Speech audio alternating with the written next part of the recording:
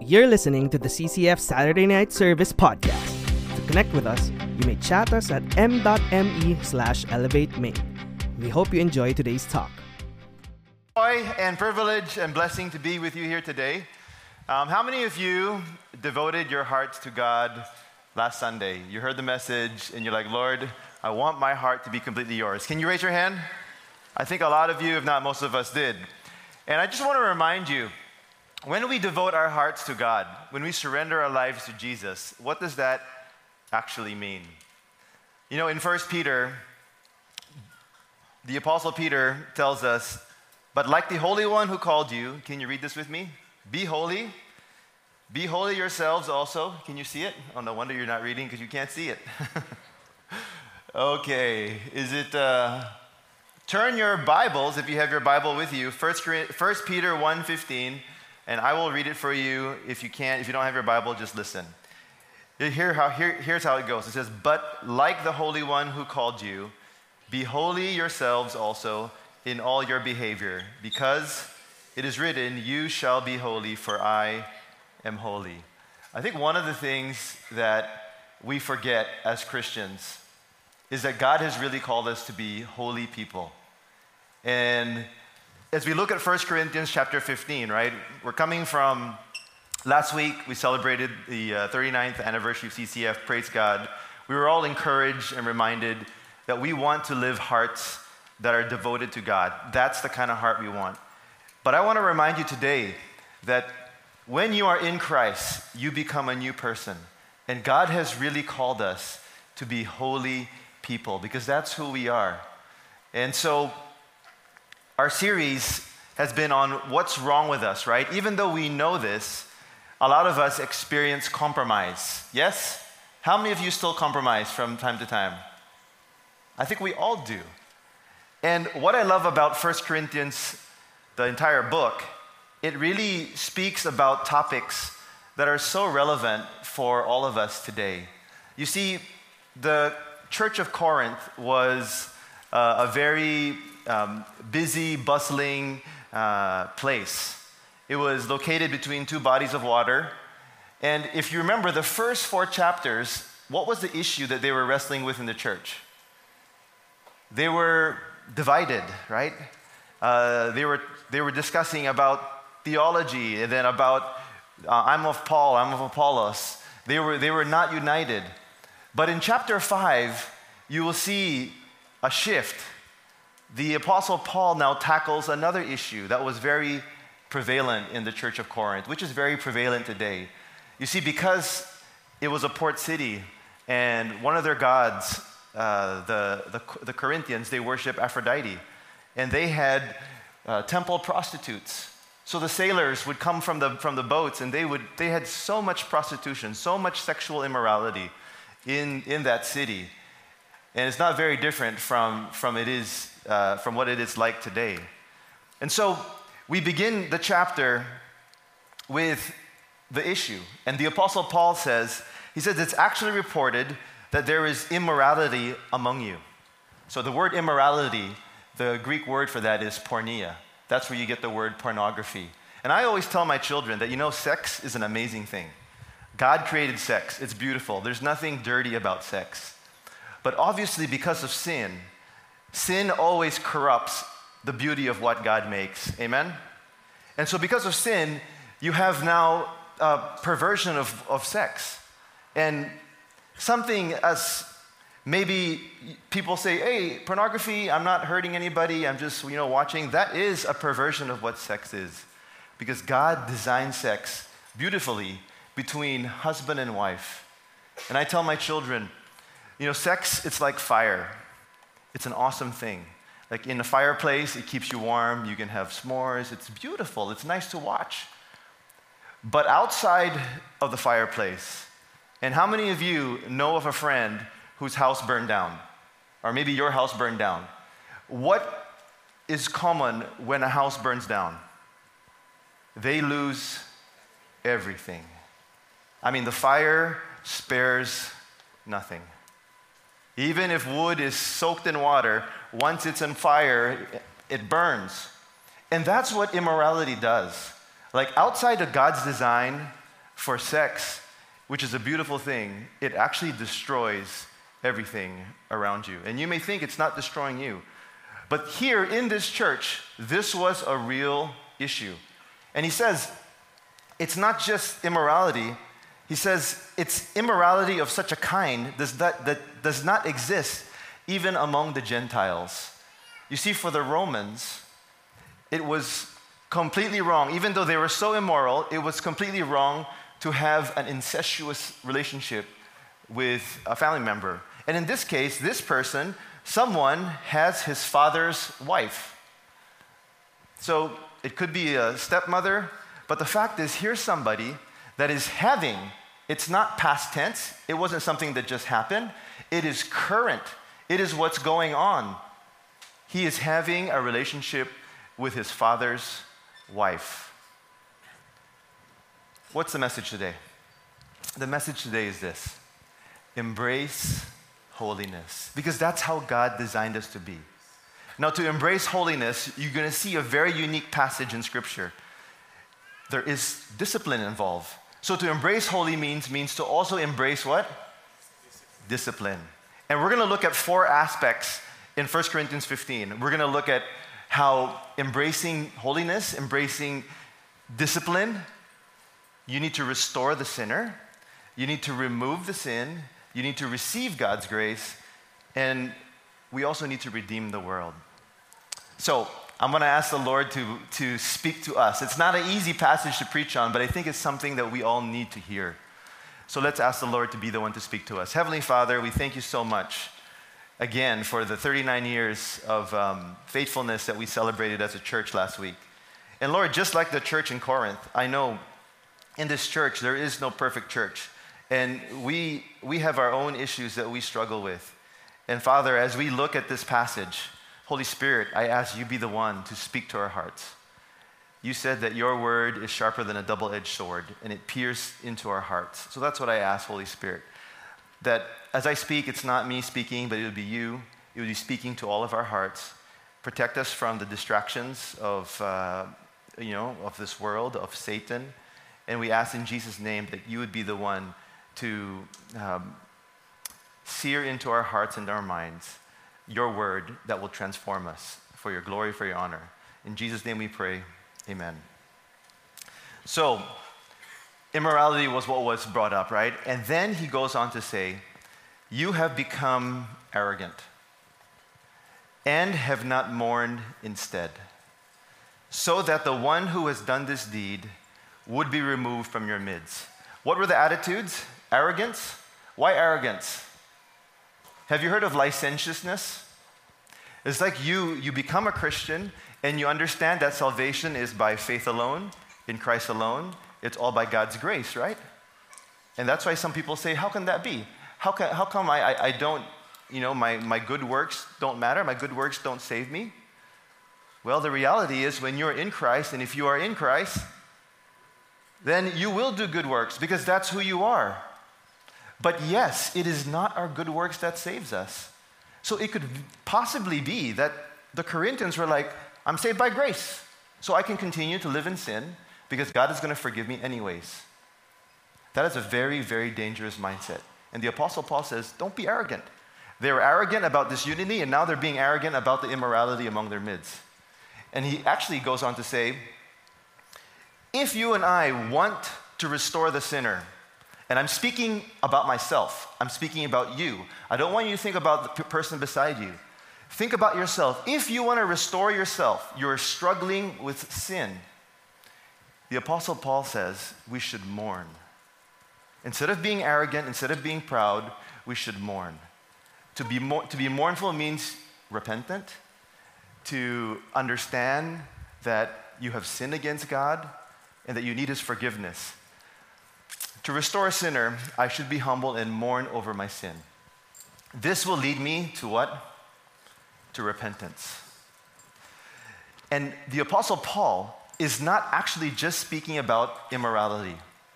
Although that was a specific case he highlighted, look at verse 11. He says, actually, I wrote to you not to associate with any so-called brother, right? He's talking about people who call themselves Christians, if he is an immoral person, and we talked about what immorality is. So immorality is anything outside of God's design for sex. So that's pornography, sleeping with somebody before marriage, sleeping with somebody besides your wife in marriage, that's adultery, having a homosexual relationship, lesbian relationship, all of that is out of God's design. That's what immorality is. But he goes on to say it is more than just immorality. What does he say? Covetous. So that deals with what? Our greed, right? Or an idolater, or a reviler whose mouth is out of control, could be full of gossip, could be full of slander, or a drunkard. Drunkard is obvious, right? Somebody who is intoxicated by alcohol and does it regularly, or a swindler, again, money, not even to eat with such a one. So we have here the issues that we all struggle with: greed, reviler, our mouth, idolatry, drunkenness, swindler, again, money.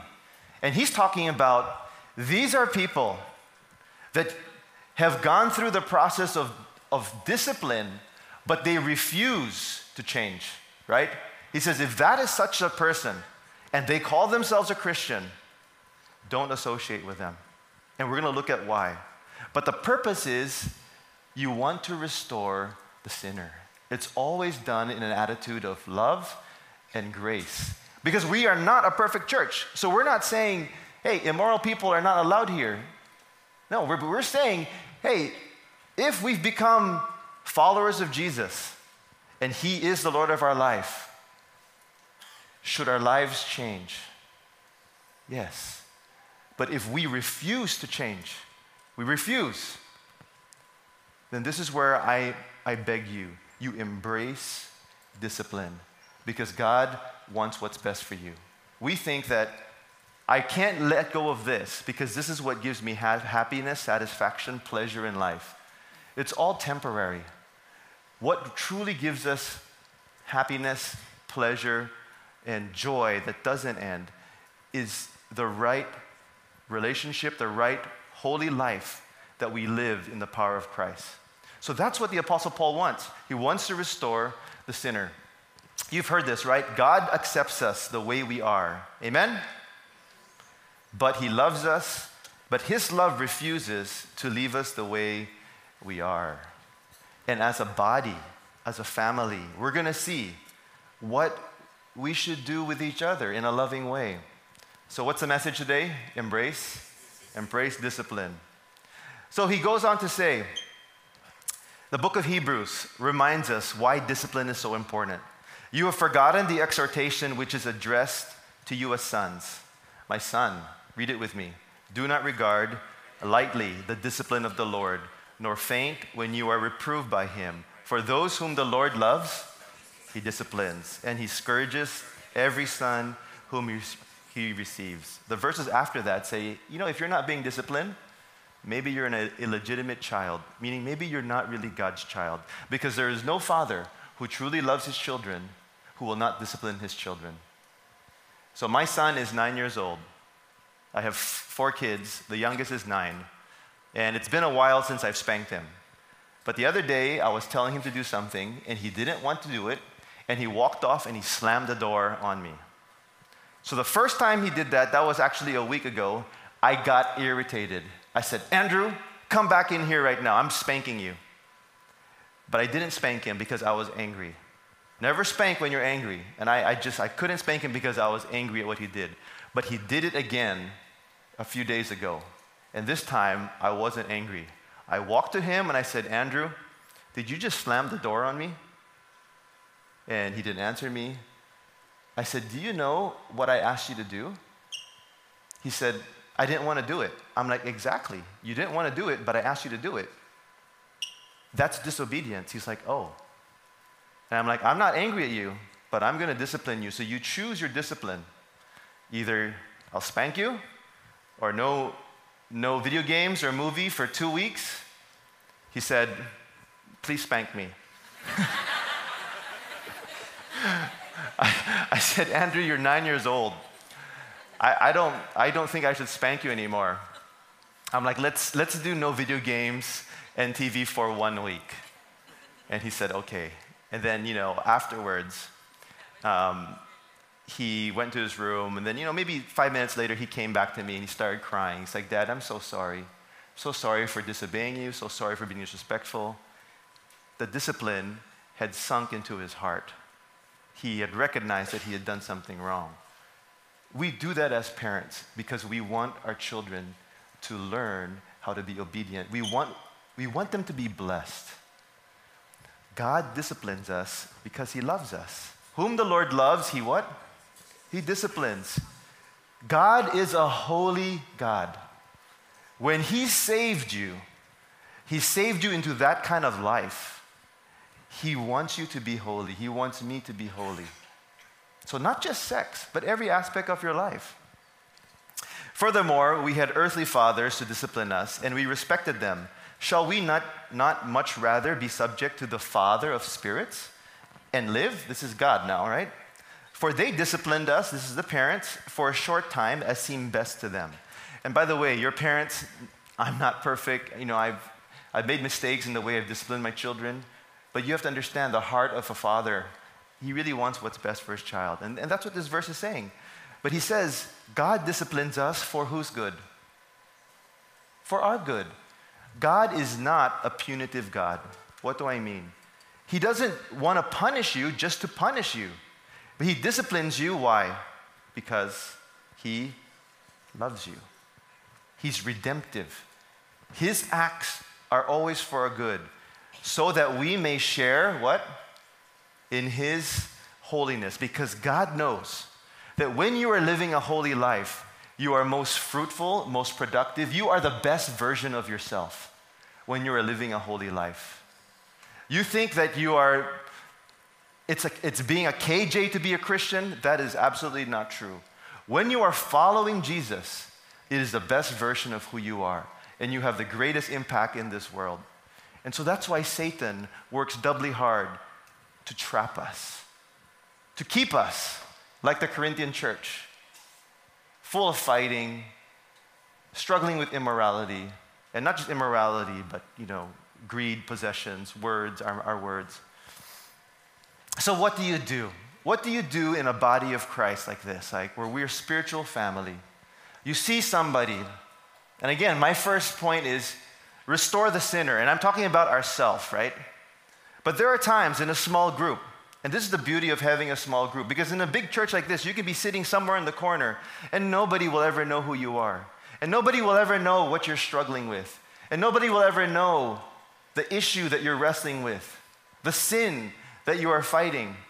But in a small group, in a family, you can't hide. You will see. And it's not like, oh, I want to hide. No, I don't want to hide because I want to be holy. I want to embrace holiness because this is who God is and this is how he made me to be. And so that means I need to embrace discipline. So there are times that you and I will need to approach a brother or a sister. And how do we do that? Galatians chapter 6 tells us, even if anyone is caught in any trespass, you who are spiritual, restore such a one in a spirit of what? Can you say that with me? Gentleness. Why?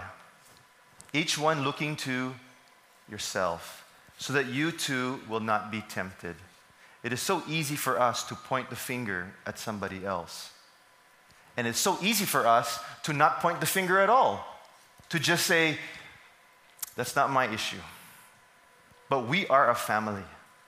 And part of what this passage is saying is, hey, it should matter to us because we are one body. So what do you do?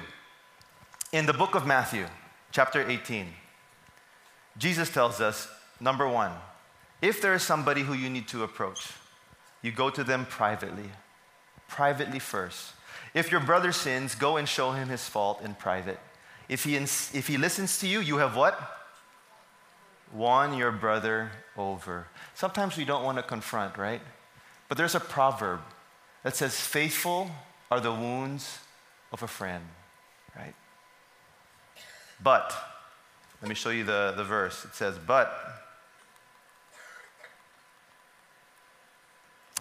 but the deceitful are, can you see it with me? Have you guys not been reading any of my PowerPoint? Just that one? Okay. Faithful are the wounds of a friend, but deceitful are the kisses of an enemy.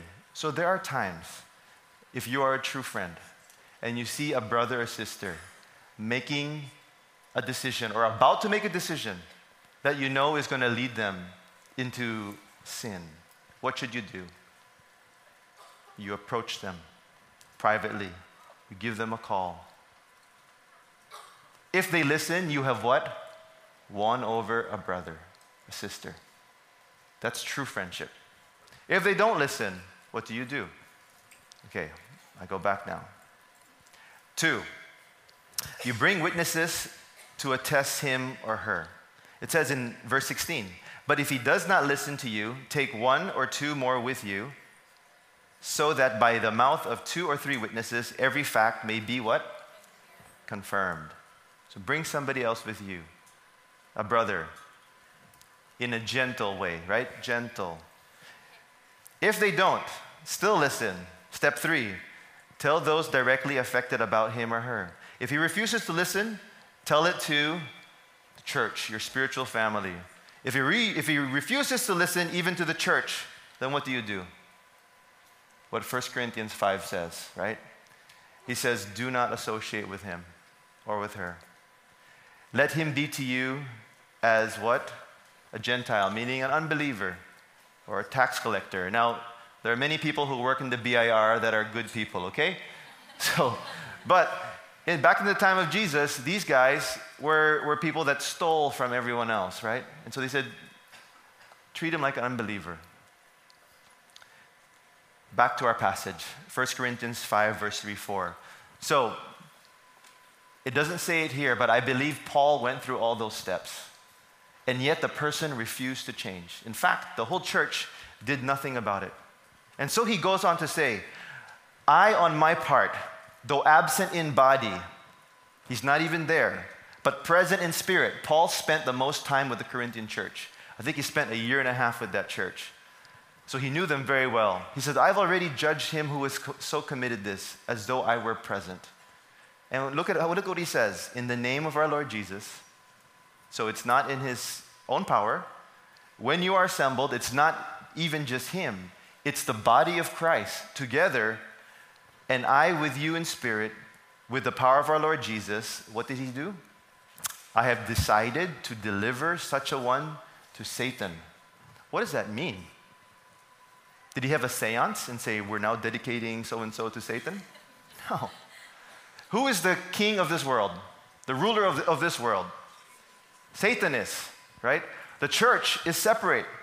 We are a royal nation, a royal priesthood. When you come to Christ, there is a third class, right? We are separate. And so, to deliver somebody to Satan, when you remove them from the body, from the church, they are now they're not protected by their brothers and sisters. But why does he deliver him to Satan? For what? For the destruction of his flesh. Do you remember when God allowed Satan to interfere in Job's life? What did Satan do? What was affected in Job's life? His physical body, right? You know, there are verses in the Bible. We're going to be celebrating the Lord's Supper later on. There was a time, and it's also in Corinth, that people were not celebrating the Lord's Supper properly. They were not waiting for each other. They were very selfish. And the Apostle Paul says, some of you are sick. Some of you even sleep. To be handed over to Satan means, okay, Lord, remove your protection from this person's life, and maybe through physical illness, it will cause the person to what? To repent. Remember, what is the goal? It's to restore the sinner. And what is more important, the soul or the body of a person? The soul. Both are important, but the soul is what will last forever. So I don't want to be like this person who is handed over to Satan, who is now opening up his life to sickness, problems. You know, all of us will face problems, yes? But there are many problems that are caused because of our own sin. I don't like those kind of problems. I like the problems that come because God is using them to shape and mold and develop me as the man he wants me to be. But I don't like the problems or the sickness that come because of sin. And I'm here to remind you that God loves you so much that he wants our souls to be refined. Our spirit, it's redemptive. It's for our good. So let's not be stubborn. Let's not be arrogant. Let's be what? Humble. And let's help each other so that his spirit may be what? Saved in the day of the Lord Jesus. Wow, isn't this action unchristian or unloving? Remember the prodigal son? When did he come to his senses? When he had reached rock bottom. He was in the pig pen, and he said, what am I doing here? I'm going to go back to my father. God many times will allow people to hit rock bottom if we continue to stubbornly choose sin over the life that God made us to be, which is to live a holy life. I spent the most time on the first point, okay? So don't think, wow, I'm never going to eat dinner tonight. Because that was a big part of the message. Restore the sinner. The next part is remove the sin. Remove the sin within your own life, right? And we saw, if somebody calls themselves a believer and they've been confronted, like they've gone through step 1 through step 4, and they refuse to change, he said, hey, remove that person also from your midst, because we're going to look at what it says here. He says, your boasting is not good.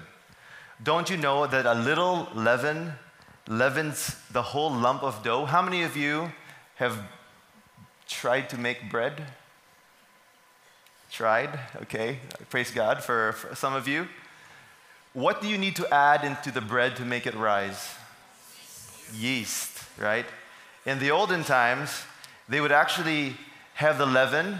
They would take a little bit of the leaven that was mixed in the dough and mix it into a new batch of fresh dough. And that little batch that had leaven would just infiltrate the entire new batch. And it would cause the yeast, the chemical reaction in the bread to make it rise.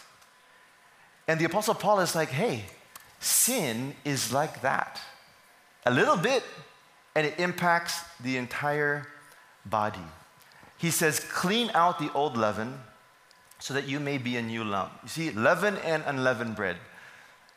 The pita that you eat, unleavened bread. The gardenia, leavened bread, or whatever brand. I'm not advertising anybody here, okay? So he goes on to say in 1 Corinthians chapter 12, you are what? The body of Christ, and each one of you is a part of it. That's why. If one member suffers, all the members suffer with it. What affects one of us affects all of us. You know, I was with a friend, a dear friend, in the hospital a few weeks ago. And the reason why I was with him was he had some blood clots in his leg. And turns out he had diabetes. And he's my age. And it didn't get better. So long story short, they had to amputate his leg. Let me ask you, why would they need to amputate a leg? Because if there is death in one part of your leg, and you keep your leg, that death could spread to your entire body and destroy the entire body. So we were praying that it would be below the knee, but it had reached up to the calf, so they had to cut him above the knee. Yeah, it's terrible. But for me, it's an amazing reminder of how serious sin is. And we don't treat it that seriously. We don't treat it seriously for ourselves. We don't treat it seriously for each other. But this passage is reminding me we need to treat sin seriously, because a little leaven leavens the entire batch. And we're not here to prove anything to anyone. We're not here to say, we're better than you or you're better than us. That's not the point. The point is God called us to live holy lives. And it is impossible for us to live that kind of life apart from the grace and power of God and apart from each other. That's why we need to love each other. We need to embrace discipline. Let's not be afraid to speak truth and love into each other. Let's say, hey, I think you need to grow in this area. I don't want you guys to become Sherlock Holmes and look for faults in people. That's not what I'm saying. But I'm saying if you have sin in your life, treat it seriously and open yourself up to people who can really help you.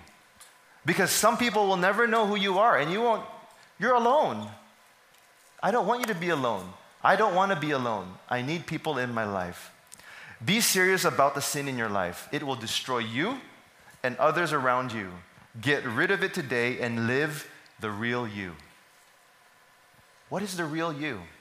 Well, third point. Receive God's grace. That is the real you. What does that mean?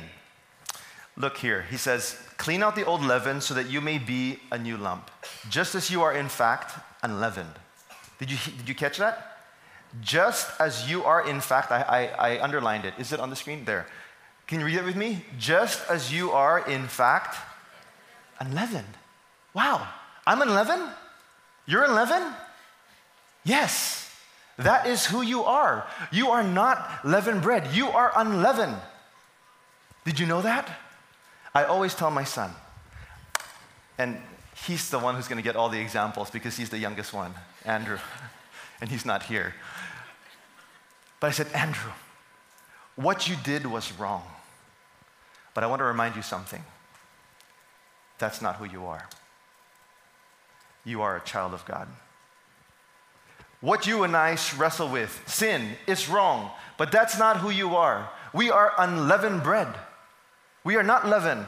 How did we become unleavened? For Christ, can you read that with me? Christ, our Passover, also has been sacrificed. Wow.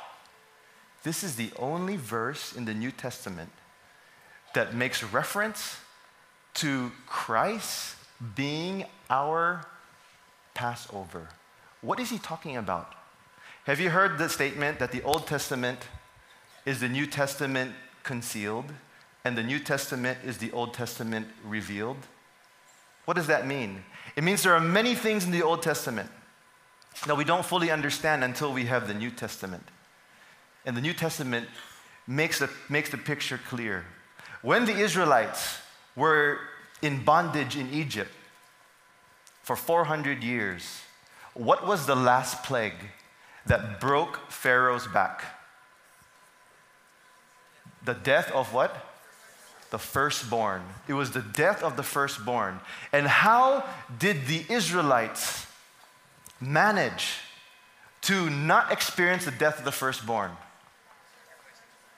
They had to find a year-old male lamb, unblemished, and they had to offer it as a sacrifice. They got the blood, painted it on the doorpost, and they ended up eating the lamb. It was their Passover meal. And God said in Exodus, he said, if the angel of death sees the blood, he will pass over and he will spare the Israelites. And that's what happened. Fast forward to the time of Christ. Do you know the time when Jesus chose to die? He could have chosen any time. He chose to die on the feast of the Passover. John the Baptist said, behold, the Lamb of God who takes away the sin of the world. You see, our greatest problem is sin. It has impacted everything about our world. it has impacted our life. Even our appetites are impacted by sin. We have many appetites that are perverted because of sin. But Jesus says, look, when he died on the cross, he was the payment of our sin. He is our Passover sacrifice. He is the reason why we can be transferred from the kingdom of darkness to the kingdom of light, because Jesus is the one that paid for all our sin. And Jesus is the one that has set us free from the bondage of sin, the slavery of sin. And so because he is our Passover, and if you have him in your life, if you have received Jesus, you believe in him, I'm here to tell you, you are unleavened bread. You are God's child. Look at what he says. He says, you are, read this with me, you are a chosen race, a royal priesthood, a what? A holy nation, a people for God's own possession, so that you may proclaim the excellencies of him who has called us out of darkness into his marvelous light. For you were once not a people. Look, none of us were God's child before. We were all sinners. And if you have never given your life to Jesus, you are not God's child, but you can become God's child today if you receive Jesus into your life. He says, but now you are what? The people of God. You had not received mercy, but now you have received mercy. That's amazing news. And I want to call my brother, Chris and Ace, to share their testimony with us. Let's welcome them, and let's hear how God has done his work in their life. They came all the way from Bulacan, so thank you guys. When I was growing up, I thought that having high grades, being active in church and school, getting awards, and having a squeaky clean image were all that mattered to find sure success in life. However, the freedom I experienced in college made me compromise as I wanted to be cool and accepted. I entered a serious relationship with Chris, which led to an early pregnancy. We got married at 19 and 20 while I was 6 months pregnant. At that time, I wanted to prove that I could still be successful despite this. Chris and I pursued postgraduate studies, and in 2006, Chris became a lawyer and I a medical doctor. All these we were able to attain while raising 2 kids. The praises of people on our achievements gave me a sense of pride, which further fueled my drive to be successful. As Ace was focused on her image and success, I became a pleasure seeker. I started going out with friends to drink, go to clubs, parties, and began flirting with girls. In my mind, I justified these indiscretions, thinking I missed out on being a bachelor. When I became a lawyer, I indulged in the prestige that came with it. I used this status to get to know girls and engage in extramarital sexual activities.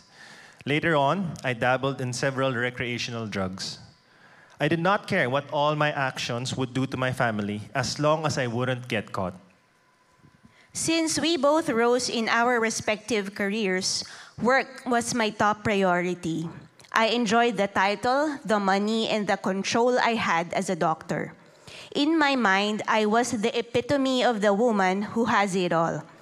With my formula for success, I continued to fill my life with things that I thought would bring me happiness, security, and purpose. However, I felt a growing emptiness in my heart that I could not understand.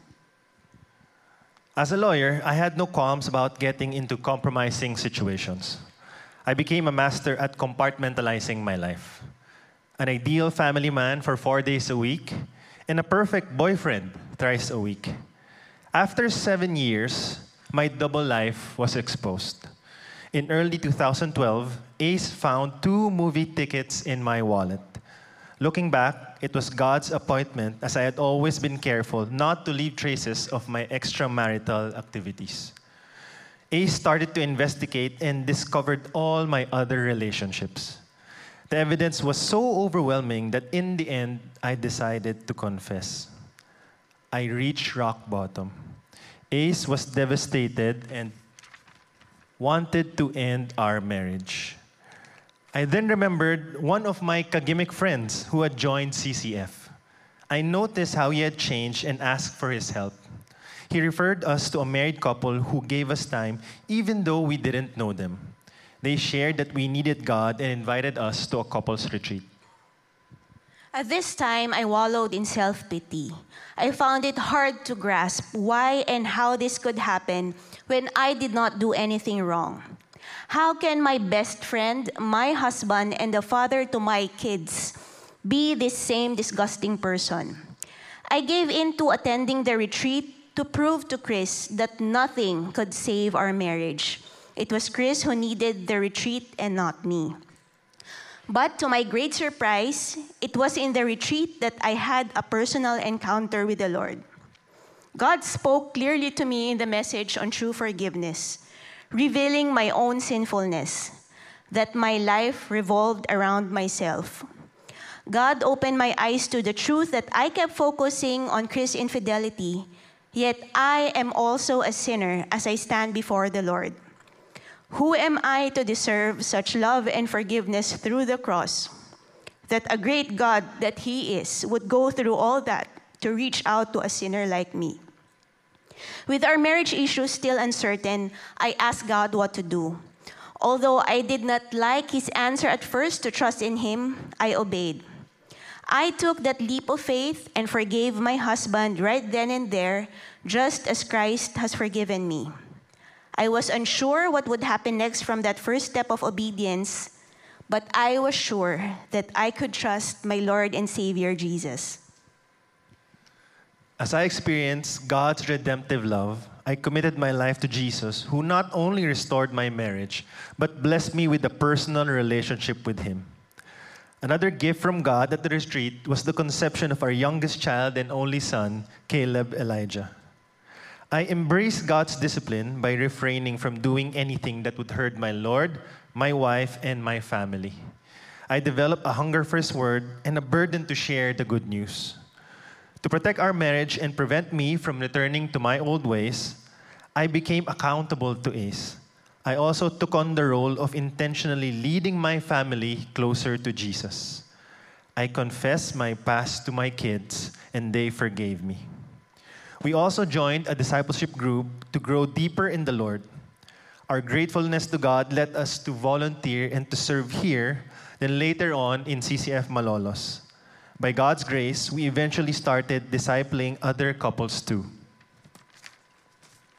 God also convicted us to surrender our careers to Him. In 2013, I was offered a job in an organization that rescues victims of sexual exploitation. Although the compensation was less than half of what I was getting, Ace and I prayed and obeyed where God called me to go. In 2017, I gave up my law career and went into full-time ministry in CCF as Leadership Development Coordinator for Central Luzon and presently as Volunteer Overseer for CCF Angeles. From that first step of forgiveness, praise God, I would have never imagined this journey we are on now with Jesus. Often, we no longer recognize ourselves, but only see God's faithfulness in our lives.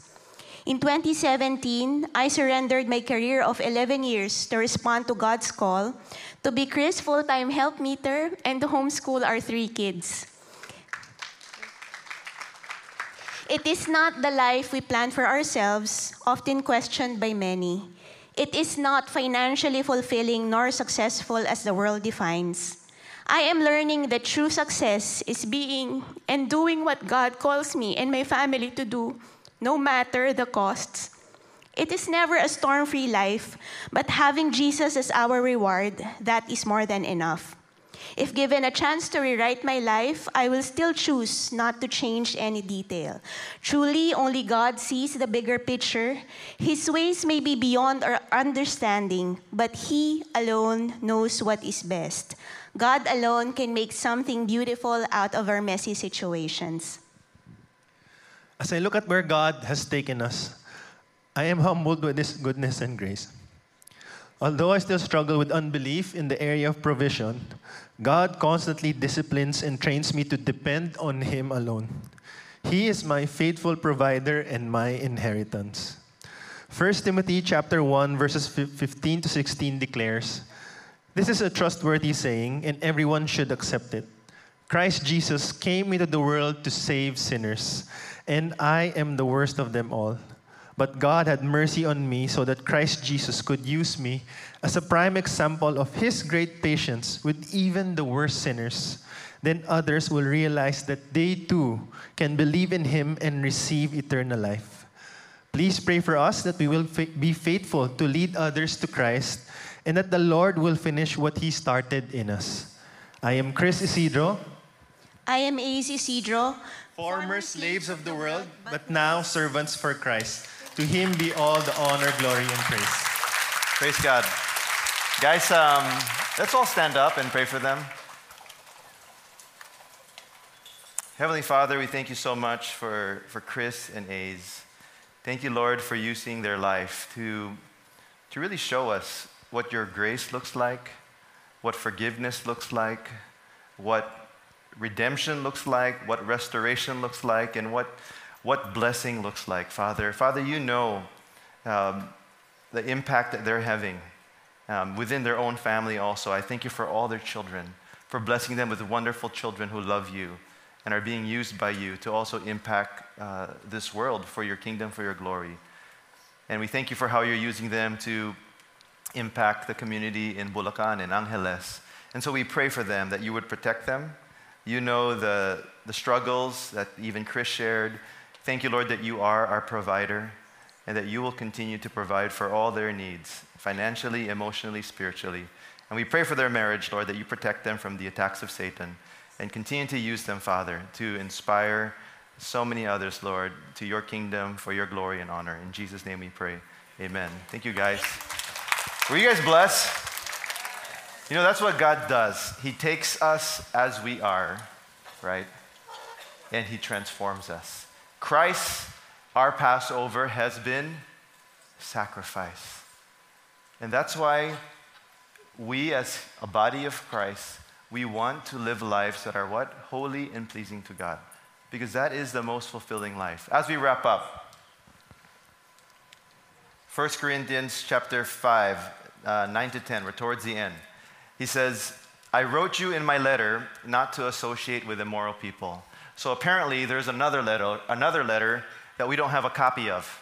So 1 Corinthians isn't 1 Corinthians. There's another letter, but we don't have a copy of it. So it's called 1 Corinthians. But in this letter, he already told them, don't associate. But look what he says. He says, "I did not at all mean with the immoral people of this world, or with the covetous, or swindlers, or the idolaters." Or then you would have to what? Go out of the world. It's like you have to be in another planet.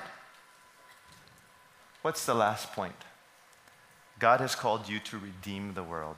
Yes, you embrace discipline. You do your part. You restore the sinner. You remove the sin, right? But you redeem the world. As you receive God's grace, you redeem the world.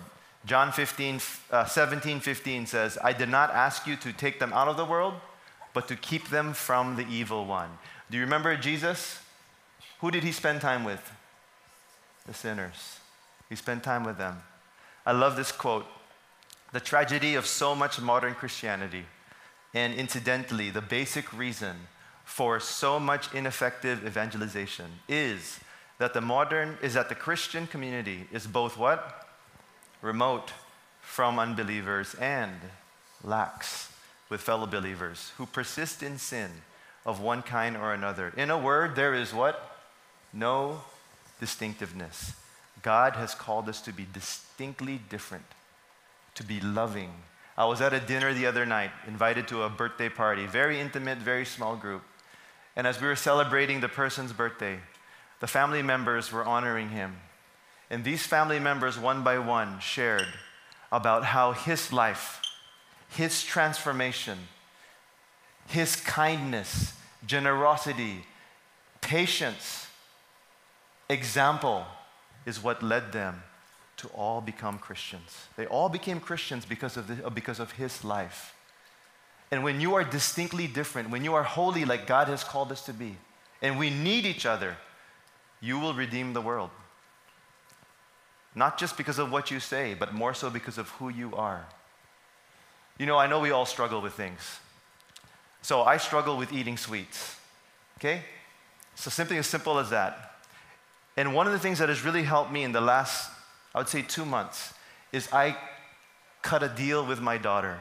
I said, if I eat sweets, I have to run 1 round around the village, which is 3 kilometers. And so sometimes at night, I think about it. Am I going to eat sweets? I have to run 3 kilometers. And it really has helped me. Last night, somebody gave us pulveron. We were at a reunion of a sort, and there was such nice dessert. My mom was like, my wife. Jenny, are you here? Anyway, my wife, she said, look at that dessert. It's good. I'm like, I'm not eating it. But on the way home, I had the pulveron. I'm like, it's milk. It's milk. I'm like, I'm going to try. So I opened it. She's like, that's sweet. I'm like, it's milk. I ate one. It was so good. It had pinipig in it. It was so just perfect. Milk and sugar. I tasted the sugar. You know, I didn't just eat one. I ate 5 of them. And she asked me, how many did you eat? I'm like, you know, I tried 1, but I had 5. She's like, you said you're only going to try 1. I'm like, I don't know if I said that. Anyway, I got home. It was 11:15 at night. I said, I did eat sweets. And I'm preaching tomorrow about this, about stuff that we struggle with. And I have another friend who I text every night. He's single. And he struggles with pornography. So I text him every day. I exercise today. That's my commitment to him, to do some kind of exercise every day. His commitment to me is to fight pornography. And so we text each other. I'm like, I haven't exercised today anyways. And I ate sweets. So I ran. I ran around the village. I texted him. I exercised. And I'm able to be truthful to my daughter as well. You know, little things like that. Having Christian family around you really helps you to live a holy life. But you have to embrace it. Don't be proud like the Corinthians, right? Be humble and say, I need help. And this is how you can help me. Last 2 verses, it says, what have I to do with judging others? For you do not judge those who are within the church, but those who are outside, God judges. Remove the wicked man from among yourselves. You see, to redeem the world, do not judge people outside. They don't know any better. They're not believers. It's so easy for us to talk about how bad our government is, how bad this is, how bad that is. Don't judge others, right? Let's judge ourselves. We need to become more like Christ. You know the person that was talked about in the beginning of the letter? Many scholars, and I like to believe also, that he was restored. Look at 2 Corinthians chapter 2. Sufficient for one as one in this punishment, which was inflicted by the majority. So the punishment, they all decided to move him out, remember? So that on the contrary, you should rather forgive and comfort him. Otherwise, such a one might be overwhelmed by excessive sorrow. Wherefore, I urge you to reaffirm your love for him. You know, tough love is needed many times for us to really become holy. So let's embrace that. Let's have a high standard for ourselves. In your D group, don't be afraid to talk to people in a loving way, in a gentle way, right? And all for the purpose of helping them become like Christ. Remember, God is a redemptive God. He's not punitive. What's the message? Embrace holiness, which means to embrace discipline, restore the sinner, remove the sin, receive God's grace, and redeem the world. As we close, I have the privilege to celebrate the Lord's Supper with you. Isn't that amazing? That we talked about Christ being our Passover. He says, just as in fact you are what? Unleavened? Because Christ, yes sir, I have. You impressed? I have. Yeah. Thank you. Just as you are in fact unleavened, for Christ our Passover also has been what? Sacrificed. Therefore, let us celebrate the feast, not with old leaven, nor with the leaven of malice and wickedness, but with the unleavened bread of sincerity and truth. We're not celebrating the Passover. We're celebrating the Lord's Supper, which is what Jesus told us to celebrate in remembrance of him. In fact, I'm going to read it for you. I received from the Lord that which I also delivered to you, that the Lord Jesus, on the night in which he was betrayed, took bread, and when he had given thanks, he broke it and said, "This is my body, which is for you. Do this in remembrance of me." In the same way, he took the cup also after supper, saying, "This cup is the new covenant in my blood. Do this as often as you drink it in remembrance of me. For as often as you eat this bread and drink the cup, you proclaim the Lord's death until he comes." I want to pray for you. I know some of you are here for the first time, or maybe you've been coming to this church for a while, and you've heard about who Jesus is and what he's done on the cross for you. And I want to pray a special prayer for you, because maybe Jesus is not yet your Passover sacrifice. Maybe you know him in the head, but maybe you've never experienced the forgiveness and the power of life transformation through what he did on the cross for you. And I want to invite you to pray to receive Christ. And while I'm praying for those people, those of you who do have Jesus in your life, I want you to remember everything that he has gone through, right? The decision he made to bear our sin on the cross. And I want you to search your heart. Is there any sin in your life that you're holding on to? And I want you to surrender it to the Lord and say, "Lord, I don't want to live that kind of life." Remember, I'm talking about the unrepentant person. I'm not talking about people who do struggle with sin. You know, you're wanting to live a life pleasing to God, but you find yourself falling into sin. I praise God you want to live a life pleasing to God, and we're in the same boat. But if you are a person who refuses to change your life, and you're taking what Jesus Christ did on the cross in vain, then I'd say don't partake of the Lord's Supper, right? Because that's what happened in the Corinthian church. But if you are at a point and you know that there's something in your life that you want to surrender to the Lord, do it. And then take the Lord's Supper with me, thanking the Lord that he has forgiven you, right? We don't earn our forgiveness. We don't crawl on our knees for penance. Jesus has forgiven you completely. He is our Passover sacrifice. And I just want you to remember who he is and what he's done on the cross and thank him. But for those of you who have never surrendered your life to Jesus, please pray with me right now in your heart. Lord, I admit that I have sinned against you. I admit, Lord, that I have made decisions and have lived my life for myself. And today I want to thank you for being my Passover sacrifice. I want to thank you that 2,000 years ago, you died on the cross to pay for my sin.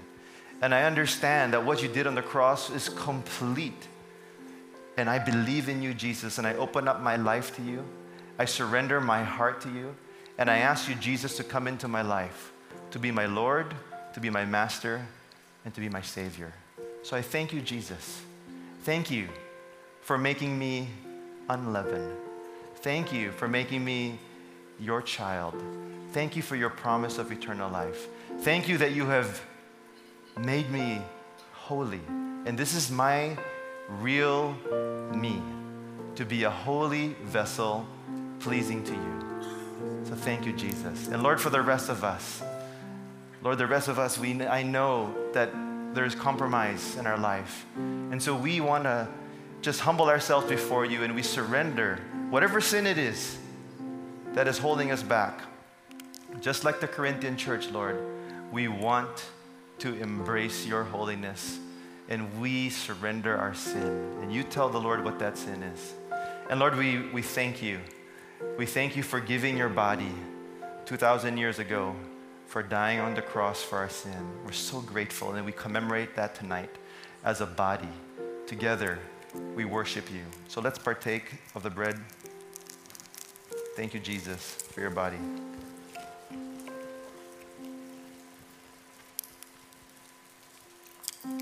And Lord, as we hold this juice, we know it represents your blood that you shed on the cross 2,000 years ago. And Father, I personally will never fathom the depth of your love for me and for us. But I thank you for giving your blood, for being our Passover sacrifice, that we can have newness of life and we can have a relationship with you. So thank you, Jesus. And we commemorate that today. We celebrate you, Jesus. Let's partake of this juice. Heavenly Father, as a body, we thank you that we're all connected. We thank you that we have each other. We thank you, Lord, that we have you. We need you. We need each other. Teach us, Lord, to embrace discipline. Help us to love each other enough to speak the truth and to be there for one another. So we pray for us, Lord. Help us to be a holy church. Help us to be a holy people. Help us to live up who we really are in you. Thank you for this amazing time of worship, and we give you all the glory and honor. In Jesus' name we pray. Amen. Thanks for listening. We'd love to stay connected with you, so make sure to subscribe to our podcast or join an Elevate group through chatting with us. See you at our next podcast.